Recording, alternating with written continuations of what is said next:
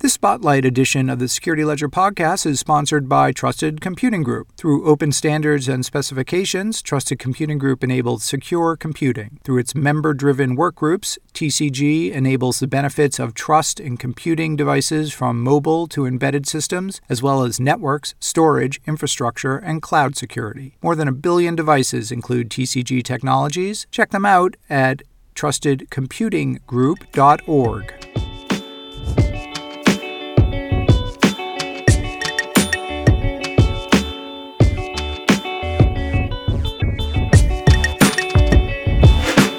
Hello and welcome to a Spotlight edition of the Security Ledger podcast. I'm Paul Roberts, Editor-in-Chief at the Security Ledger. In this edition of the podcast... That was only 600,000 devices with Mirai. We have into the billions of connected IoT devices now. Imagine if instead of 600,000, it was 600 million. Still a small subset of the IoT device population, but 1,000 times bigger than the biggest distributed denial of service attack we've ever seen before. That would just be catastrophic.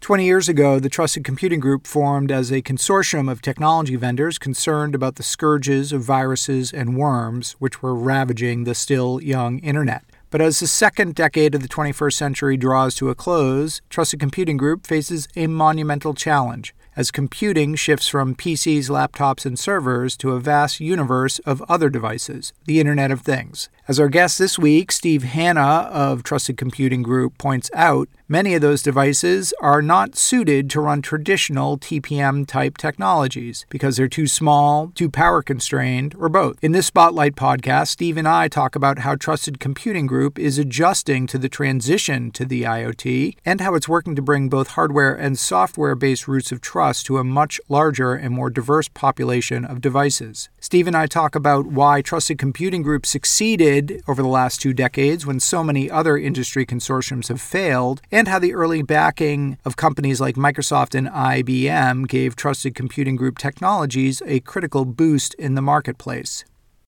My name is Steve Hanna. I'm a senior principal at Infineon Technologies, and at Trusted Computing Group, I'm co-chair of the Embedded Systems Workgroup. The reason we're talking today, Steve, is the 20th anniversary of the Trusted Computing Group. So I thought for our listeners who may or may not be familiar with TCG, give us just a quick intro to the group and also the origin story of how you became involved with TCG and some of the things you've worked on over the years. So Trusted Computing Group, TCG, we're a standards group, an industry consortium with academic and government involvement as well.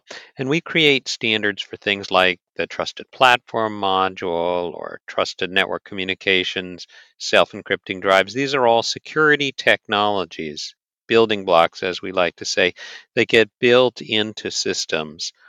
Some of them are built in as chips, hardware security chips. Some are built in as software components or built into hard drives, or I should say SSDs these days. They provide fundamental security capabilities like hardware encrypted storage. The reason that Trusted Computing Group was created 20 years ago, that was the days of PCs, viruses, and worms, which are still unfortunately around.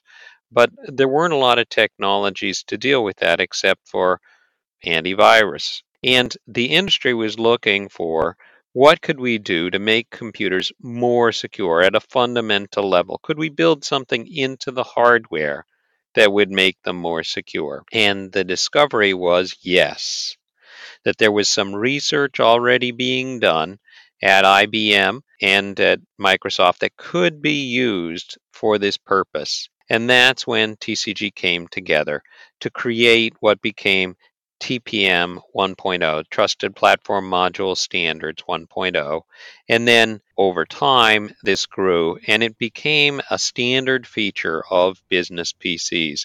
Every business PC today has a TPM in it, a hardware security chip, and it's used by the operating system for things like Windows Hello, that is authentication, or BitLocker. It's supported by all the Linux distributions, standard out of the box. There's software support for it, and it's used in a variety of different settings. I think we could say that TCG has been a success in that way, in that our technology is widely used in PCs and beyond today. I mean, I've written about so many industry consortiums over the years, kind of efforts by different companies, either within an industry vertical or across verticals, to sort of do what Trusted Computing Group has been able to do, which is really promulgate a set of standards and technologies and then actually get adopted and form the foundation of, I guess, what we call kind of next generation capabilities, in this case around security and attestation and identity. What in your mind is the explanation for why it has worked so well with Trusted Computing Group? We're 20 years in, the technology is ubiquitous and leveraged quite heavily. And was there sort of in your mind or your thinking a breakthrough moment or a kind of inflection point where it became clear that the TCG standards and underlying technology were going to be broadly adopted and used? I think it was James Gosling who wrote a blog post a long, long time ago. He was the inventor of Java. And what he said is there were certain points in technology development that are ripe for standardization. If you try to standardize too early, it's not going to work because you don't really understand the problem yet and what the possible solutions are. If you try too late, well, it's not going to work then either because people are just fixated on how they've decided to implement it in their particular product. But if you can find that just right time, that is, people know there's a problem, they agree there's a problem, they understand some of the ways to solve the problem, and they haven't yet ossified into one way of solving that problem, with each person having their own way, then you have a good time for standards. Now, I think TCG has done a good job of identifying those critical moments and coming up with the technology and introducing the technology and getting the key industry players on board at just the right time. And I think it's just clear that cybersecurity, is one of the major problems of our era. And so it's not some niche problem. This is something that everybody worries about. Every person who has a computer or a mobile phone or an IoT device or even a modern car worries about cybersecurity if they're well informed. And the manufacturers want to build in a good solution. The standards give them a way to do that at an affordable price because they can buy a standards based product already supported by the operating system and they don't have to do a whole bunch of custom integration on their own. So it ends up being very attractive for a PC manufacturer or an IoT device manufacturer to adopt this technology instead of going to the point of and the cost and the expense and the effort of rolling their own. And thank goodness that we have these standards because now with the introduction of IoT, we have so many more devices out there that potentially could become infected and that we need to protect. So Trust and Computing Group and TPM, as you discussed or you explained, kind of grew up in the era of the desktop laptop server, particularly kind of Windows. These days, we have the Internet of Things and many more endpoints, greater variety of endpoints, size constrained, resource constrained. So what's TPM doing to address IoT use cases, which are very different than those original use cases? Well, there are a couple of things that Trusted Computing Group is doing about that. One of the things that you have to recognize with the IoT is that there are tons of different things that get connected, highly diverse, as you said, both in their design and their profile, their risk level. I mean, the level of security that you need for your front door lock is probably different from the level that you need for a light bulb in your house, and certainly different from what's needed for a chemical plant. So, what we do in terms of trusted computing and trusted computing group is to provide a variety of different options for hardware root of trust. And that looks like this. The TPM is now with TPM 2.0 a library. That is, each product developer can decide, okay, I'm going to create a TPM for this specific application, for automotive, for industrial, or whatnot, and I'm going to put in just the features that I might need in that application.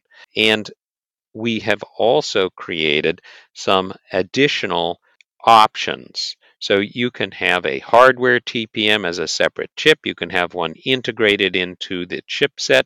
You can have one that isn't hardware at all, but is a software TPM or a firmware TPM. So there are a lot of different ways to create these different, this same capability, but in different form. Now, for the IoT environment, you use the appropriate one for whatever problem you're trying to solve. For industrial IoT, you need to have something that has a long product lifetime and a high level of security capability. For the light bulb or perhaps the sensor, you need something that has a little less security, a little more affordability, and a little less battery. There's also a new technology that we've just created called DICE, and this Mm-hmm. device identity composition engine is designed to be an even smaller subset of the capabilities provided by the TPM and something that can easily be integrated into existing processors and processor architecture. So it's the same fundamental capabilities, the cryptography, but just using them appropriately for each application within the Internet of Things. You're listening to a Spotlight edition of the Security Ledger podcast, sponsored by Trusted Computing Group. Through open standards and specifications, Trusted Computing Group enables secure computing. Through its member-driven workgroups, TCG enables the benefits of trust in computing devices from mobile to embedded systems, as well as networks, storage, infrastructure, and cloud security. More than 1 billion devices include TCG technologies. Check them out at trustedcomputinggroup.org. So, one of the things that strikes me when we're talking about the Internet of Things is, part of Trusted Computing Group's success early on in the PC era was obviously gaining the support of companies like Microsoft, which basically owned, approaching 100% of the operating system market at the time, and of major customers as well, notably the U.S. government. And between those two, the government on the buying side, Microsoft on the operating system side, TCG had some very big supporters in its corner as it looked to standardize, get others to use the technology. But with the IoT, there's a lot more cat herding involved, right? There are so many different companies with arguably it's pretty much every company, but certainly anybody making anything. And there is no real standard operating system. How do you court and win over such a large and diverse group of manufacturers, software makers, and so on? As a device manufacturer and you're building an IoT device, what you want to focus on is the features and functionality of that device, creating a really cool app and a really great experience for your consumer. You don't want to spend your R&D money on security technology, but you know you have to build that security in. So what you're looking for is not that different from what the PC manufacturers were looking for 20 years ago, and that is some technology that you can take and put into your product that is going to solve that security problem and that is not going to cost you an arm and a leg. So I think the standards-based approach remains an appealing one for those product manufacturers. But still, as you say, there are some movers and shakers in the IoT market, and we have reached out to them, and that's why we're fortunate to have members like Microsoft with their Azure cloud and Google with Mm-hmm. their cloud and their IoT devices and so on and so forth. Those folks are able to influence the expectations in the marketplace, to raise the bar, as it were, from, oh, IoT, it doesn't have any security and you can't expect much, to no, we need to have hardware security built in uh, because, well, the competition has it. That's how we do it. Find those key influencers, get them involved, and the same formula. If you could kind of entertain us here with a vision, give us a vision, if you would, of a secure Internet of Things to contrast with what we have now, which is by and large a pretty insecure Internet of Things. What might that look like in the context of, say, your smart home? But before I get too deeply into that vision, a fantasy we might call it, let me point out that in your home or your corporation, wherever your enterprise and whatever you're doing, you're always going to have legacy systems. Now, it might be more extreme in some cases, like industrial settings, where you have 30-year-old systems. But even in your home, you probably have 10-year-old systems, appliances, and the like. So we have to recognize that there will always be legacy systems in any environment. And so the architecture that we describe and that I'm about to describe has to be one that works with those legacy systems and keeps them secure in spite of the fact that they can't be updated. They might be out of warranty, for example.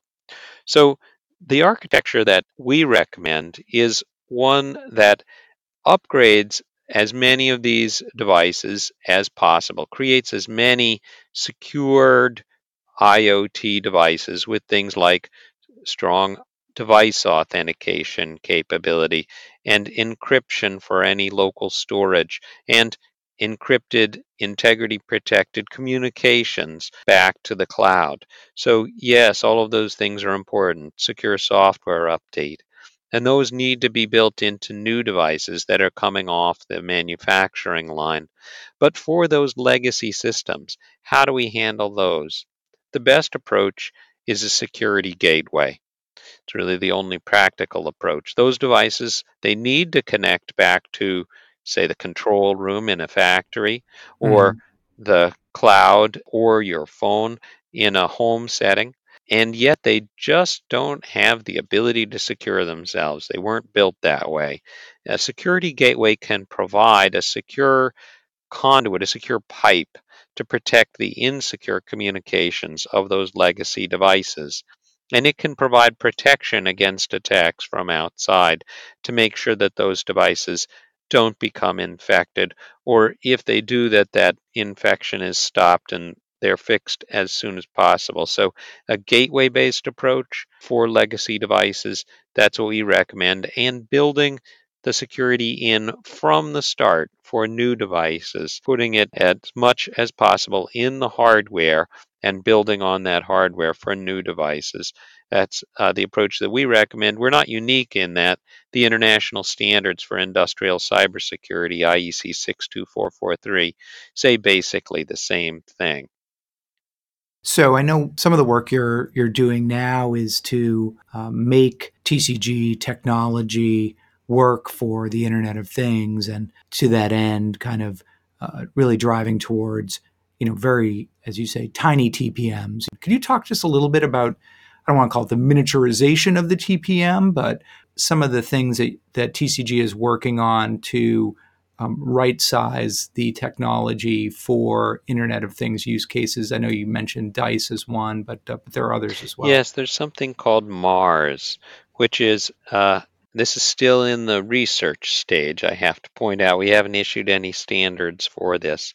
But Mars basically says, can we just take the primitive components of the TPM and put those into hardware and let everything else be implemented in software? So those primitive components are things like a root of trust for measurement and a root of trust for storage. That is the ability to measure the first software that loads and to store those measurements securely. And if we can do that, and we can do it with basically the same hardware that we have in computers today, then we don't have to add additional secure hardware. for the TPM. You include those fundamental cryptographic capabilities from the get-go and without requiring any substantial investment in security. Now, that's not the only thing that we're doing that's really cutting edge security.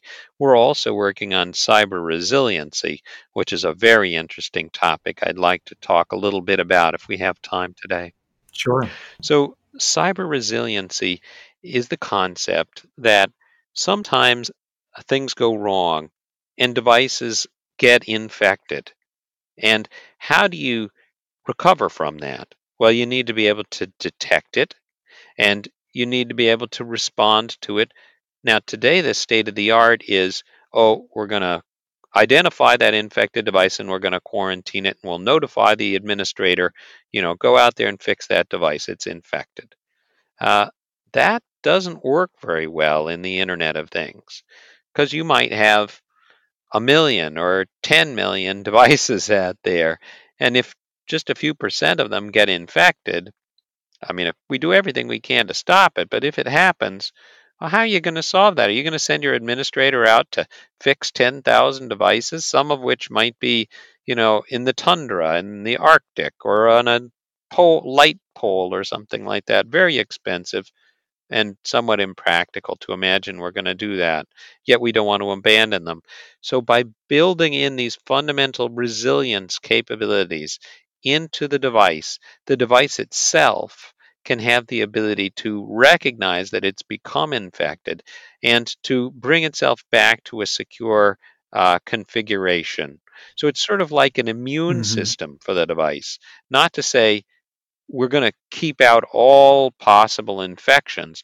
But when one does get in, we're going to identify it, we're going to target it, we're going to get ourselves into a healthy state, and then be able to be verified using that same measured boot and remote attestation capability that TPM's always offered, so that you can know, oh, the device is healthy now, and we can let it go about its business once again.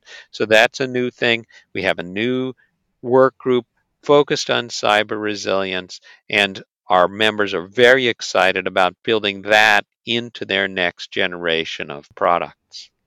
Right, because I mean, we saw obviously with the Mirai botnet, whatever it was, 3 or 4 years ago, what happens when you have these kind of endemic population of insecure, unmanaged or loosely managed devices, right? I mean, they become a breeding ground for malware and for pretty damaging attacks. Yeah, and that was only 600,000 devices with Mirai. Yeah, We have into the billions of connected IoT devices now. So that's many orders of magnitude more than what you saw with Mirai. Imagine if instead of 600,000, it was 600 million. Still a small subset of the IoT device population, but 1,000 times bigger than the biggest distributed denial of service attack we've ever seen before. That would just be, yeah. catastrophic. We can't afford that. We have to stop these infections early. And to do that, we have to do it with hardware because if you just use a software approach, number one, you're probably not going to find and fix all the security bugs. There's always a few lingering there. And number two, the attacker can get in and infect the device at such a low level, they can be rejecting all of your updates. Just like, nope, don't need it. No, thanks. I'm good here. I'm all infected. I'm Yeah, going to stay that way. yeah. It's not a good thing. In order for us to avoid that Armageddon, digital Armageddon, we have to have these self-healing devices. Fighting the good fight, right, Steve? That's right. Hey, Steve Hanna from Infineon and Trusted Computing Group. Thanks so much once again for coming in and speaking to us on Security Ledger podcast. And of course, congratulations on the 20th anniversary of Trusted Computing Group. Thanks, Paul. I'll come back in another 10 or 20 years and we can do another one of these. That sounds great. We'll communicate like brain to brain at that point. We won't really need the intermediary of the internet, I think. No risks there. No, I'm sure none. All right, Steve Hanna. Steve Hanna is a senior principal at Infineon Technologies and co-chair of the Embedded Systems Work Group at Trusted Computing Group. You've been listening to a Spotlight edition of the Security Ledger podcast, sponsored by Trusted Computing Group. Through open standards and specifications, Trusted Computing Group enables secure computing. Through its member-driven workgroups, TCG enables the benefits of trust in computing devices from mobile to embedded systems, as well as networks, storage, infrastructure, and cloud security. More than 1 billion devices include TCG technologies. Check them out at trustedcomputinggroup.org.